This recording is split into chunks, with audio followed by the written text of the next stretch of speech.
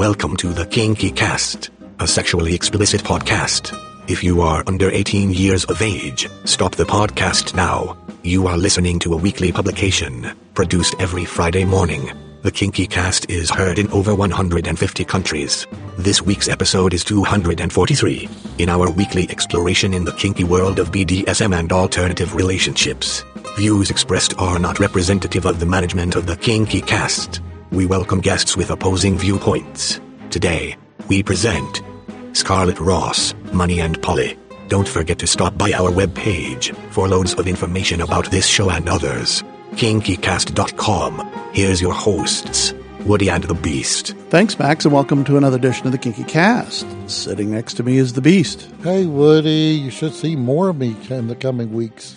Well, I'm going to see a lot of you. We have a lot of shows to do here. We do, don't we? Yes, and tonight we have a really interesting show. We have invited back to the cast after many years a lovely woman named Scarlett Ross. And I'll say Scarlett's going to be talking about very taboo subjects. That's right. Kinky, poly, and money. No, the name of the show is Money and Polly, which is two things that don't normally mix together like oil and water. Scarlett, what do you think about that? I think oil and water is the least aggressive way of describing it. I've heard it described as an alchemist nightmare.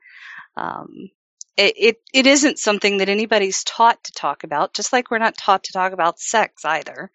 And we really should be, because we need consent in our money, just like we need consent in our play. And we're not getting it. We're making all sorts of assumptions. It's getting us in trouble. And I think it's one of those areas that we can negotiate. We can use all those negotiation skills that we've learned and really turn this to our advantage, because there are some definite benefits to working as a community. There are, and especially as the family members get older. And some are more able to work and some are less able to work and some are more able to do other tasks. So division of work and division of money becomes a big thing. Well, Woody, I would say with this younger group, home purchasing is becoming such a complex, expensive issue. Obstacle course. Yes, it is. That Yeah. I see more and more interesting arrangements happening on home purchase. People that have no relationship buying homes together. So, Yeah, they're roommates with quotes. you are the expert, though, Scarlett. Oh. Well, we know what an expert is, right? Let me have your definition. Well, X is a has-been, and a spurt is a leak under pressure. Yes, that would be me. I have a slight variant on that. X is an unknown quantity and spurt is a drip under pressure. But yes. Okay. Same. Yeah. Scarlett, you've been around in the kink and poly scene for a while. Right. How long? Long enough to know better. Somewhere in the range of about 24, 25 years. You have certainly seen a lot of aspects come and go. Absolutely. I look at some of the constellations that have been formed by especially the younger poly members that seem to go on forever. I know that my constellation is small, compact, and consistent, as opposed to big and ever-changing. What does your own constellation look like, Scarlett? If I can be nosy. You can totally be nosy.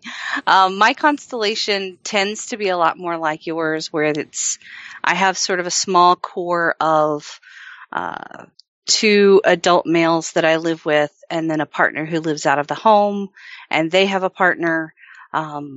That forms my core. But then I have sort of extended family that are my kinky and poly family from 2 or 3 decades of doing this. And that begins to be more in the range of about 30 people. But they don't change a lot.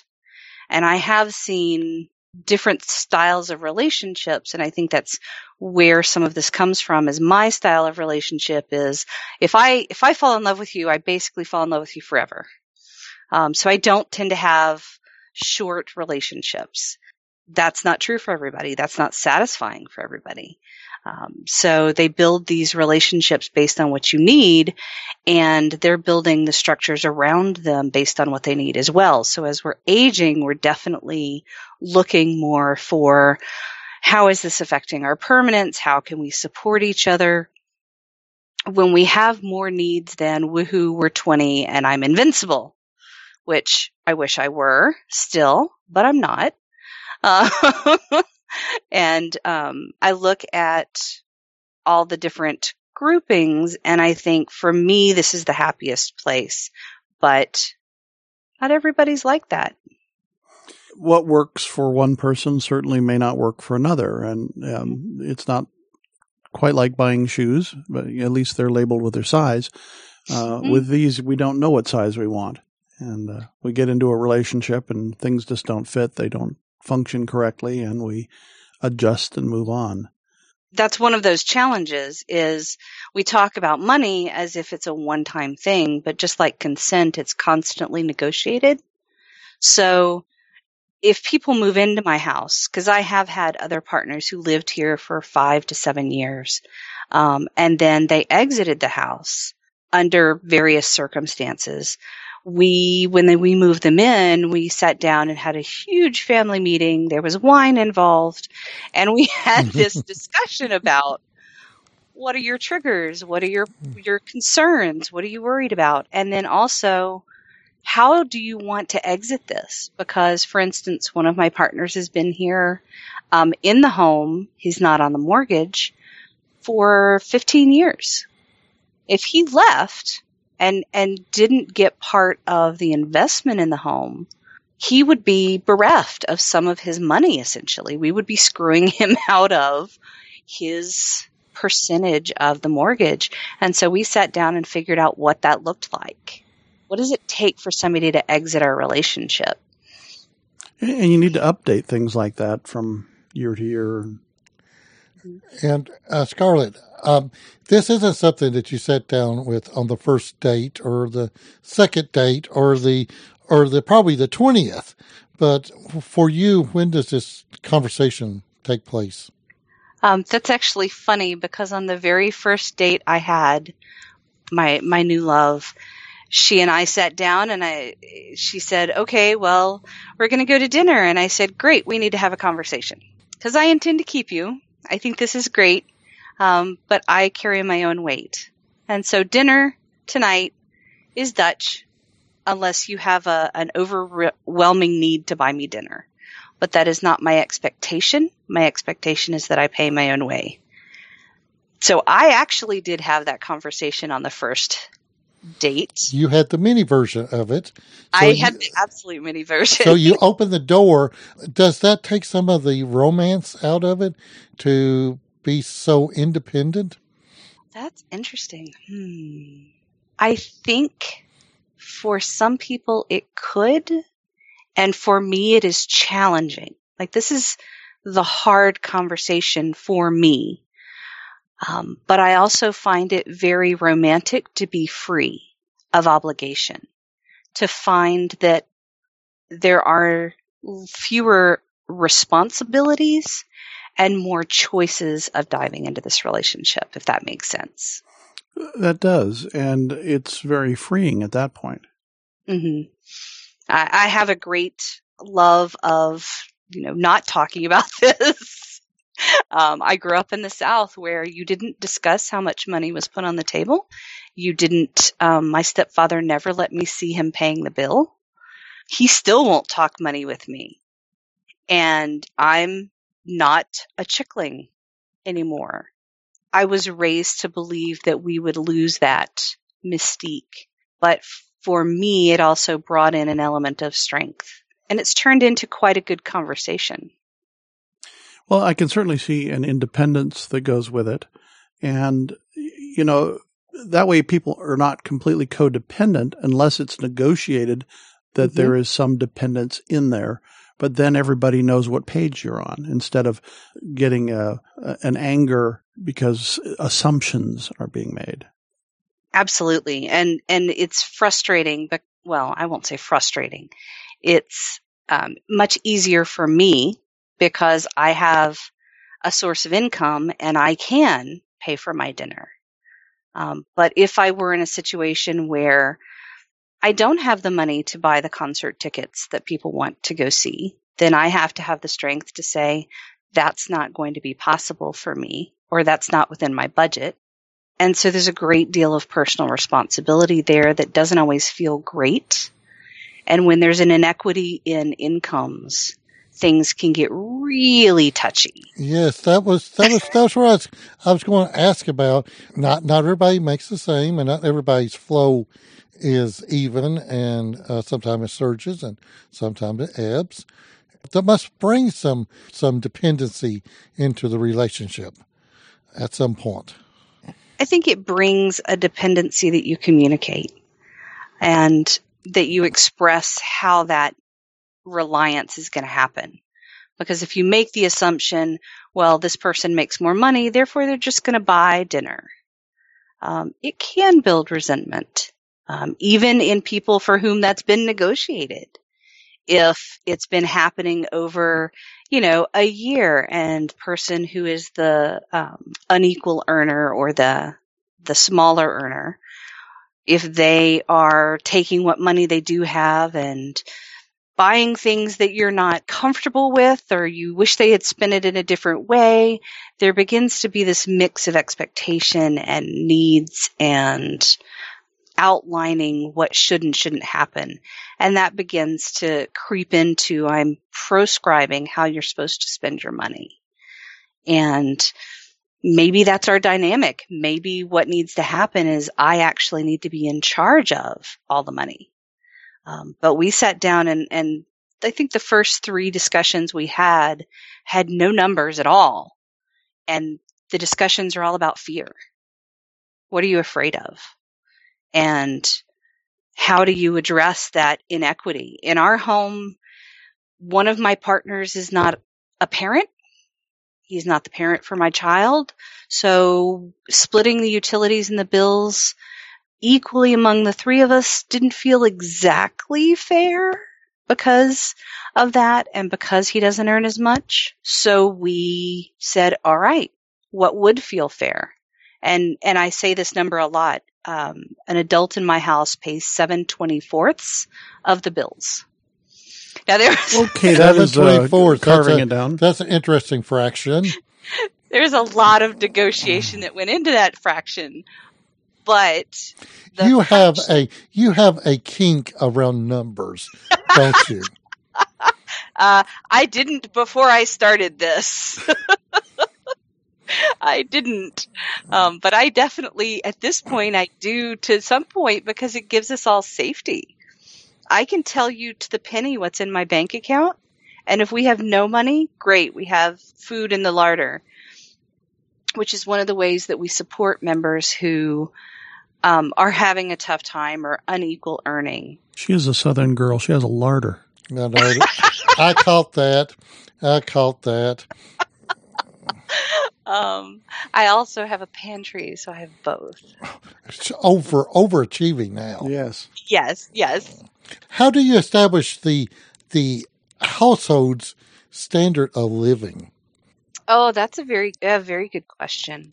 The household standard of living is based on a family meeting where we set the budget. And the basics, the absolute bare basics, are utilities and rent, or utilities and mortgage. And then past that, we begin to say what is necessary, what is wanted, and what are our priorities as a family. And we base our budget on our priorities. Is it important that we have a larder? And that's important to me. So I lobbied for a slightly larger food budget.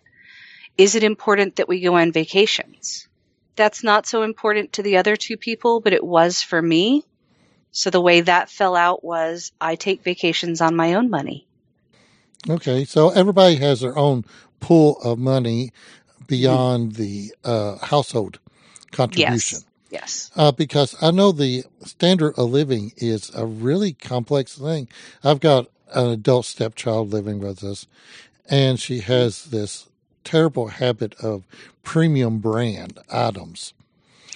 And we are, the store brand, if it's just as good, we go with the store brand.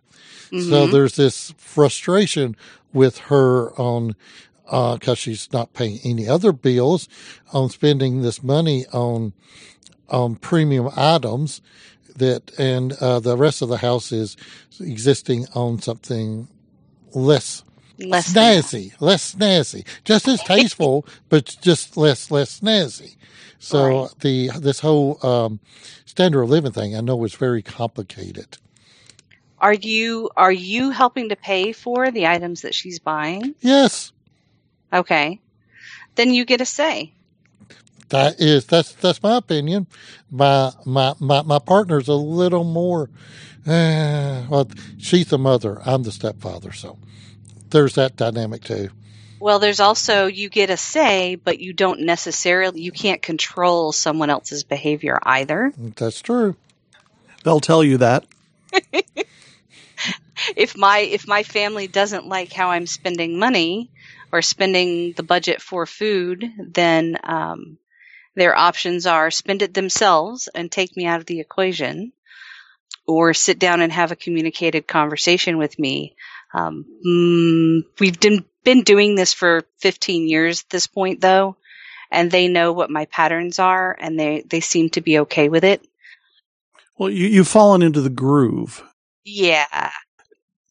So they know where you're going to go, and you kind of understand where they're going to go, which is a nice thing because it's kind of an autopilot until all of a sudden one day somebody picks up a new habit. Mm-hmm. Surprise, yeah. Surprise. Finding that out is not comfortable. Finding out that you can actually spend money on the Netflix account from the comfort of your couch and get that sudden bill at the end of the month. Yeah. Surprise. Yeah. Hence the reason that all of my cable buy it buttons are carefully coded with passwords that only I know. Right.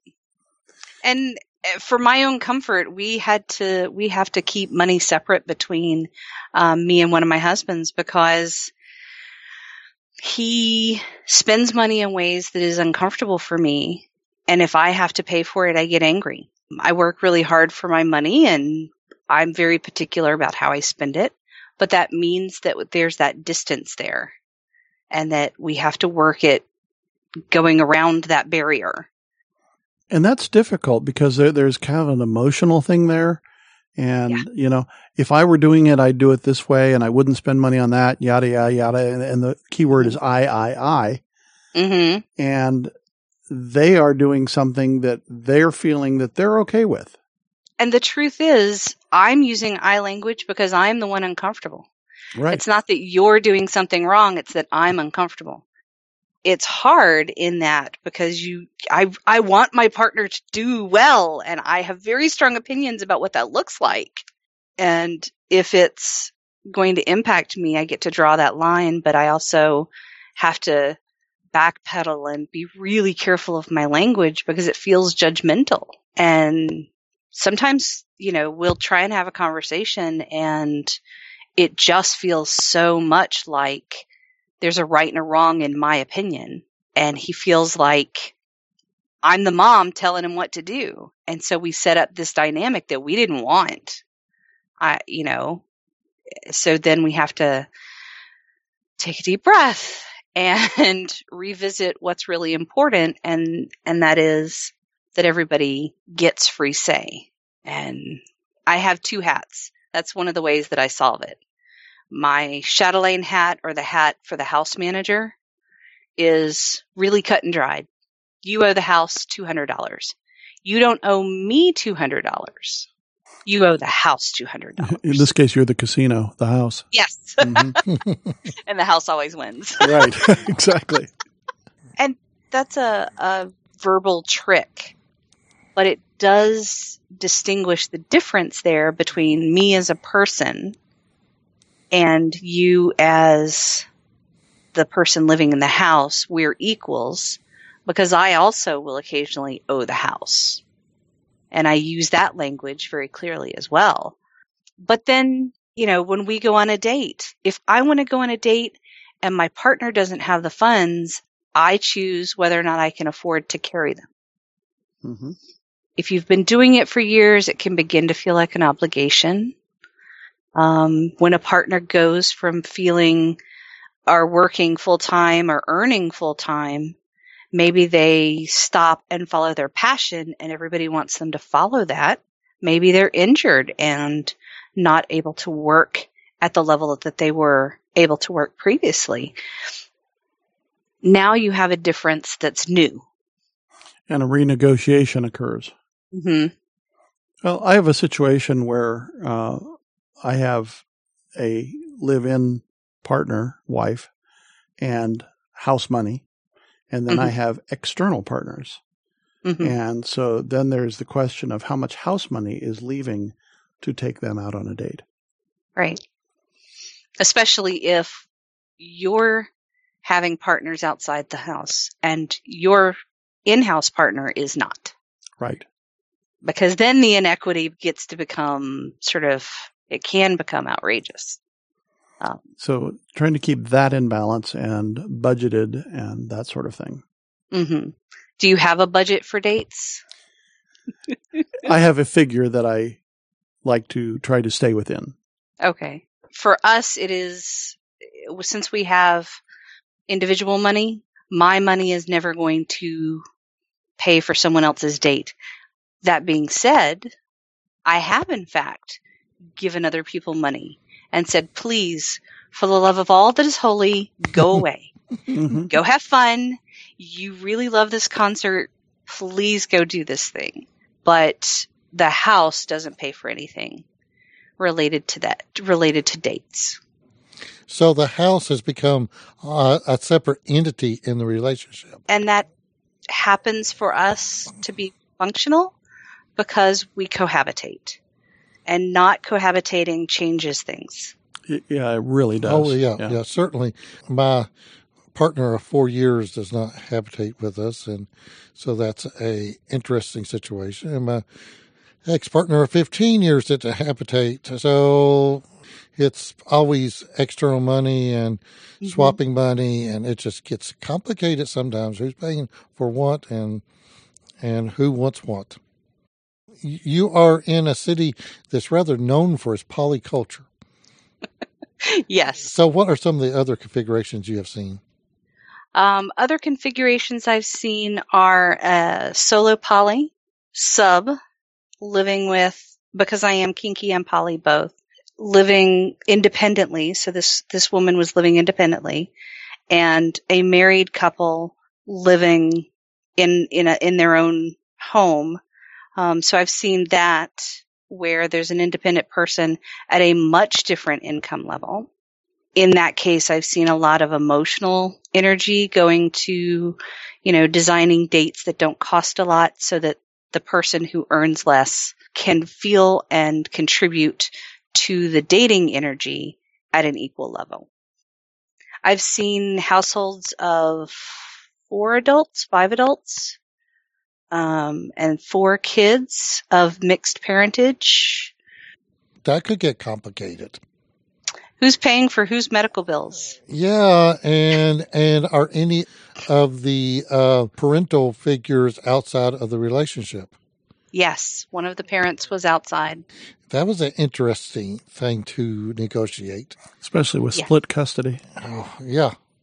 They worked it out in a way that is multiple layers. There are multiple layers of how they do things, but there's a budget, and the children are taken care of by the people who feel like they can contribute. And there are people within the home, and I've had people within my home who didn't have outside cash paying jobs, who still contributed at a fair and reasonable rate. So for instance, one of our partners became unemployed, and it takes a certain amount of work, balancing the accounts, doing the grocery shopping, doing the cooking. And we agreed on a list of things, and we agreed on an hourly rate. And then that person does it in order to earn their keep, basically. So they become employee of the house. Yeah. Yes, which is great when they do it. Yeah, there's a little smile there. Yeah.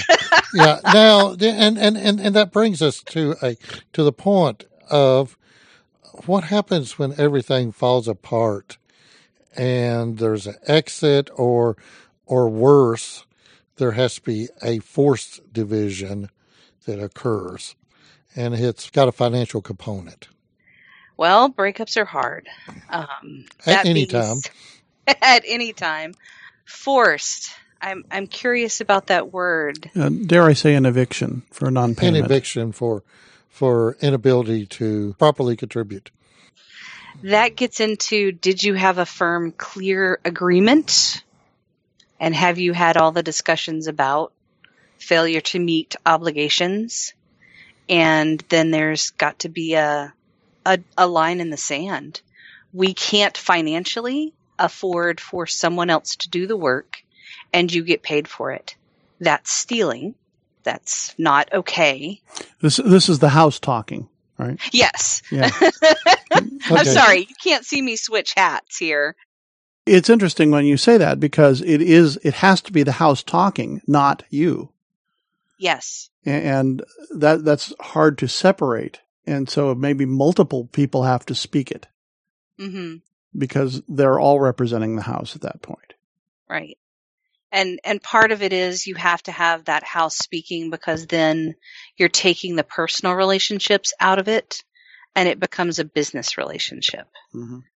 And even in households where there's MS relationships going on and financial situations involved where that has been negotiated, it can still turn upside down.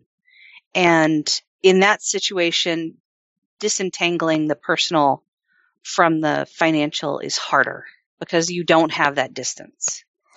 Yeah, and so we talk about the house having a discussion with this person that's due to be evicted. Then you have the personal, emotional ties that go with it between one and or more people. That can get very messy. And you say things that you really don't want to say, but you have discussions when you're upset. That's never a good choice. And in all the ways that it can go bad, you can end up, I don't know. We'll pick an example out of a hat, shall we? Oh, this is, I get the feeling this is totally random. Yes. Totally random. Mm-hmm. Say, for instance, you had a car and your partner, Metamore, had a need for a car and you had an agreement written to sell this car. And 3 or 4 months later, the partner leaves the situation and just decides not to pay for it. And still has it. Yes. See, that's Grand Theft Auto at some point. It wasn't that great a car. Let me be clear. And that segues into something, though. We do have things like titles and bank accounts and passcodes and all of that. And those are dangerous things if somebody exits. We hear about the enraged spouse all the time draining the bank account. Yeah. Mm-hmm. What is your motto about juggling those things about ownership and access? Well, I will say about the car, and it's a vastly simplified example. There were a lot of elements in that, but as far as the car and bank accounts and passcodes, I don't gamble with anything I'm not willing to lose. And I'm not willing to lose, say, my savings account, which has my medical stuff and all that in it. So nobody else is on that. My solution is to complicate matters beyond belief and have 17 bank accounts. Oh, wait a minute. Repeat that number again. Yeah, whoa. How the minimum balances and balancing the numbers every month. No, thank you. Yeah, I'm with you actually, but it means that we don't fight about money. Well, it also means that you have a great sense of security, since basically, Yeah. is there any case where two people have access to a single account? Yes. So there are some cases of that. Yes, there are some cases. My legal husband and I have joint accounts for probably 4 of them. And then it's a little unfair because I also manage an elderly parent's accounts as well. And hers have to be separate. But for us, everybody has their personal pool of money. But if it's joint money, everyone has access to it. So, for instance, the food budget and buying those items that are brand name. There's a card that lives by the back door in my house, and it has, everybody knows what the pin on it is, and it has X amount of money every 2 weeks, and that's it. Prepaid card, yeah. That's a good idea. You can go to the grocery store, absolutely. You can get those high-priced stuff, but when the money runs out, I do not just magically refill it because there isn't a vast store of money. So this is where your larder comes in at. Yes. But also, I have been known to order a very nice dinner in when someone emptied the account. I'm a little vindictive. Zing. Yeah. And I didn't let them go hungry, but I did say, what are we going to do? Because we've got another week and now there's no money and we need to stretch this. Sometimes guilt is a good learning tool. It is. But for it's some a people, hard learning tool. But for some people, it never works. Yeah. True. Consequences, though. I have someone who is a psychologist who is constantly reminding me that positive reinforcement is actually the best way to do things. So for a while, somebody took over the money for about 3 years, and we would go grocery shopping together for the first 3 or 4 months. And I taught her how I did things. And then she did them differently, and I didn't like it. And then I learned, oh, wait, she's actually saving us money in some areas. It's just not the areas I was saving money in. And sometimes you have to let go of it. Yeah. Sometimes you have to figure out, is it worth the stress? Mm-hmm. And if it's under $20 in my world, I just don't keep track of it. Well, unfortunately, we're very similar in the cases. And I see people, trying to alter the shopping habits, and it's hard. And there is a resentment because I've set up a pattern, and I can save this much when I shop every week, and all those things, and then all of a sudden somebody will do it differently, and it doesn't matter whether it's good, bad, or indifferent. It's just different. It's not the way I do it. Damn it! Right. And I'm old enough to have to be set in my ways. I get that. It's got to be done by way, and if not, it's wrong. And I set some really clear limits. Like in my household, we don't buy soda. It's expensive, and it's not good for us. And so one of the things is your priorities should guide what you're doing. Well, one of the priorities is happy people, healthy people for us. And soda is not good for any of us. So It needs to be a distinct choice. So I don't enable everybody. I just made an announcement. I said, this is my logic. This is my reasoning. I'm not going to buy it anymore. If you want it, go get it. Yeah, and that's fair enough. And especially if you sat down and you all agreed on it, then you have the basis to do that. Mm-hmm. But having that discussion, sitting down, the first date, the Beast, what did you say? The first date, the 10th date, the 20th date, yeah. Yeah. Well, poly is a progressive thing. You, over time, you establish a connection. Like any lasting relationship is, you might know it's going to be good on the first date, but you're not sure until a year later. Right. And I look at it and I keep having conversations again. I mean, every time you hit a life change, like my son is in college, what does that mean for us financially? And there's a lot of shame that comes with, I don't want to disclose the fact that I don't earn a lot of money. it's shameful, just like I don't want to disclose my STI status. It can be really weighty, and we're not comfortable having that conversation. Display it to whom? To people that I want to interact with, people that I want to go out with. Future potentials. Future potentials. I still don't share my money stuff with friends. And I actually went through a time period where I practiced saying out loud at the end of a meal, well, lunch costs me $9.32 today. I'm going to have $32 till Monday. And I said it out loud on purpose so that I would get over the shock of saying it. Yeah, I guess I do the same thing in my head, but saying it out loud is rather freeing. You know, Liberating. Liberating. Yeah. Liberating. That's a better word. So what's in the future?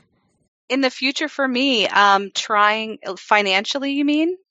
Financially, in your house? I mean, do you have future goals? We definitely have future goals of, buying property together with my partner who does not cohabitate. I'm sort of eavesdropping on people who are currently buying houses together and watching them plan that. And my big thing is have an exit strategy. You know, can we buy somebody out if they need to leave? Now, that is a huge burden when you think about that, because you're talking about thousands of dollars that come out of nowhere quickly. Right. And I live in a very privileged middle white class way that I can talk about that. And if I didn't have a tiny savings account, you know, I would have to figure out a way to pay somebody, because I don't have enough to pay the husband who's been here 15 years. I'd have to sell the house or set up a payment schedule. Or refinance, and banks love to hear that story. They love it. Hey, but then you're also involving the house again, you know, all the members, and you know, okay, we need to buy out a member, and here's what it's going to cost, and everybody's got to sign up for the program, and it may cost you more every month, and all those things that go with it. If they're not involved in the relationship, or they're not invested in it, it's going to feel like another burden, not just financial. It smells like a death that I had in the family with one of my grandparents, and it all went horribly wrong when the property was divided. And it's the same sort of thing. You know, somebody has to buy out somebody. There's houses for sale, and, you know, the whole thing. And it's tough. It's just, you know, and there's resentment that lasts forever in some cases. And that's the piece that you want to avoid. And sometimes talking about it up front helps. And knowing that you are afraid of X, Y, and Z being hungry, in my case, as you can tell by my larder in my pantry, whatever it is, but what is it that's important at the end of the day? And what can you invest in the relationship literally? Okay, I've got to stop you here. For the people north of the Mason-Dixon line and in other countries, tell us what a larder is. A larder is a cool storage, often where you would put aside large amounts of beans and cheeses and lard, where you would store your dairy products particularly, but to be able to get through the winter. It's not your, you know, what I'm cooking with today. It's in 2 months, I'm going to need that. My grandmother had one in Northern California, and she called it the cooler because the climate was considerably cooler than certainly the South, but it had a open screen to the outside world 24/7, and it would be cool. It wasn't a refrigerator. It was just naturally cool place to put things. Well, ours was a root cellar. Yeah. Yes, that's the other one. Usually a very deeply buried corner of the basement was constant temperature. Yeah. Yeah. Constant temperature and long-term storage when you're not freezing things. Scarlett, I want to thank you for coming on the show tonight to talk about this rather taboo subject, and we haven't even mentioned sex. We haven't mentioned sex. Who pays for the condoms? Seriously? Yeah. Oh, you can get and it. If you have an expensive lube preference. Premium lube. Premium lube. Yeah. Good thing that Frolicon comes around once a year and you can stock up on stuff. A quart of WD-40 goes a long ways. There you go.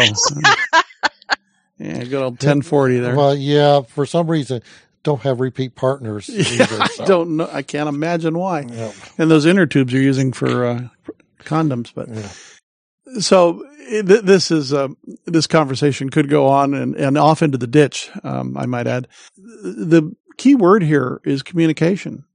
Still and always, and being really uncomfortable. I think that's the key thing. If I could just say, get comfortable with being uncomfortable.